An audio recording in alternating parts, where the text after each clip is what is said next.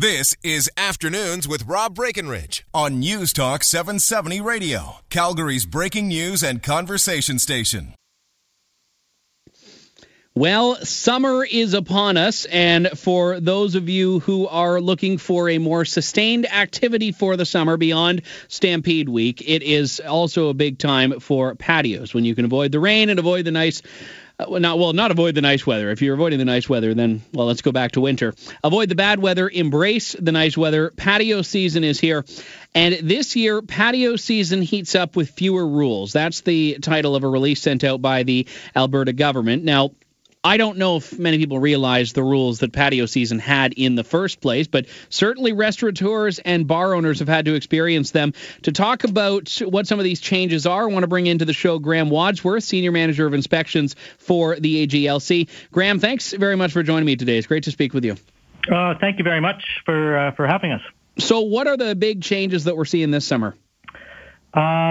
Well, relaxation of the patio rules, really from the two main types of patios, a minor's allowed patio and a minor's prohibited patio, where the barriers from those patios, the requirement is being lessened. In the past, they had to have a 1 meter high barrier, and now that's not the case anymore. It's been reduced to just some kind of physical separation that can appear in the form of some stanchions or planters, furniture, that sort of thing, something that will delineate or physically define the licensed area from an unlicensed area.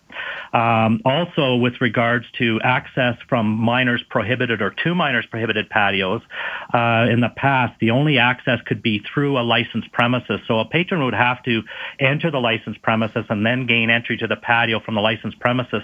Now they'll be able to access that patio directly from the street. So there's not going to be any problem if a patio has a barrier of some kind and then a gap for people to go through. That's allowed. That will be allowed. That's right.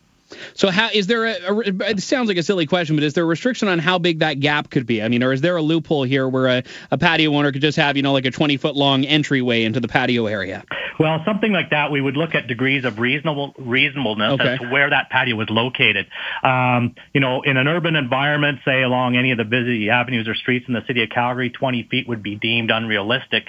It'd be something in the neighborhood of maybe 4 to 6 feet. Something like that would be negotiable or would be able to be determined in consultation between the patio proprietor, the licensee, and the AGLC, and in conjunction with the municipality as well. And now, why are these separations needed? Why is it not enough just to have, a general sense of this is our area, these are the tables and chairs. If you're sitting in the tables and chairs, you're in the zone?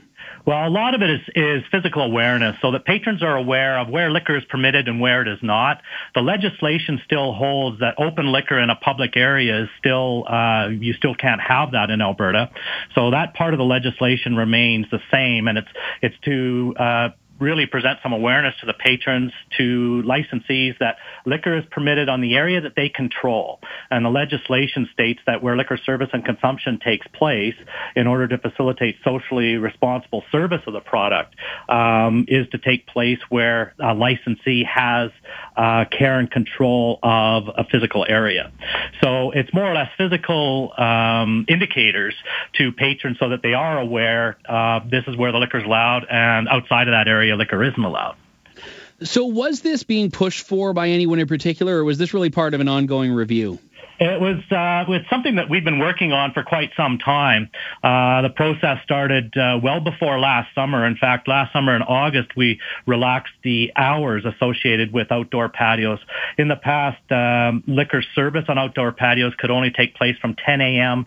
until 12 midnight, and with allowing 1 hour for consumption until 1 a.m. Now the hours are aligned, effective last August, to match those that are permitted with the actual liquor license that the patio is endorsed off of. So, namely, that's 10 in the morning until 2 the following morning, plus an hour for consumption until 3. I know it's always dangerous to relitigate or re-legislate past decisions, but why was this, which sounds fairly reasonable, not part of the original standards that businesses had to adhere to? As far as reasoning is concerned, there's a variety of reasons. More, probably the one at the top of the list would be pertaining to socially responsible service of the product, access of the product to minors, and the way that the rules were designed in decades past was to assist the proprietor in controlling their licensed area. And that was the thought process behind the minors prohibited access, where minors could not gain access to a minors prohibited patio.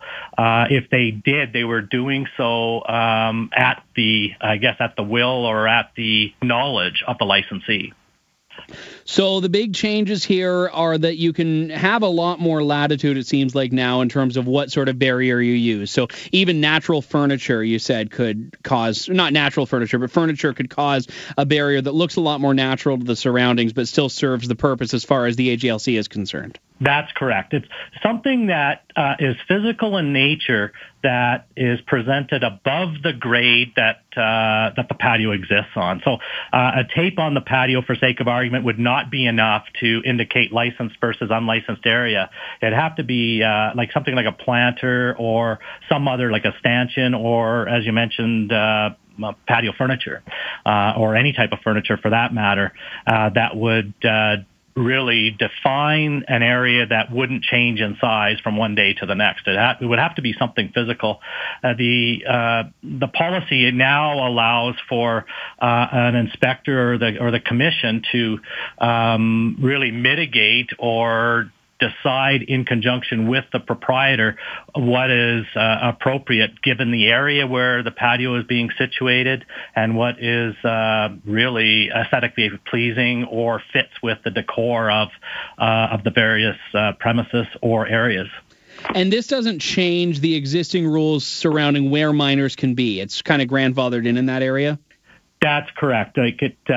Minors, there's no change to where minors can be. There still has to be a separation between a minors allowed and a minors prohibited patio. But access to that patio can be gleaned directly from the street. All right. Well, good to have a bit of an update, certainly for those looking to perhaps renovate or redevelop or even add a patio if the weather's nice enough. Joining me on the line is Graham Wadsworth, Senior Manager of Inspections for the AGLC, joining me from the Alberta Gaming and Liquor Commission. Graham, thanks very much for your time today. It's great to speak with you. Thank you very much for the opportunity. Have a good afternoon. All right, yourself as well. Enjoy the patio weather. When we come back in just a couple of moments, I want to chat about a couple of more things here, take advantage of the summer and talk about a bit of a lighter story on the way back very briefly. But I also want to talk a little bit more in depth about the idea of whether these regulations are too little too late, because I'm inclined to say they are. There's nothing that distinguishes this from the previous rules except for aesthetics. And that's important because it means that businesses under these rules get to have a little bit more of a decision in how they go about upholding their end of the bargain, which, again, I think should have been the case right out of the gate. When we come back, more of Afternoons here on News Talk 770. I am Andrew Lawton, in for Rob. We'll be back in a moment. Stay tuned. Afternoons with Rob Breckenridge, starting at 12:30 on News Talk 770 Calgary.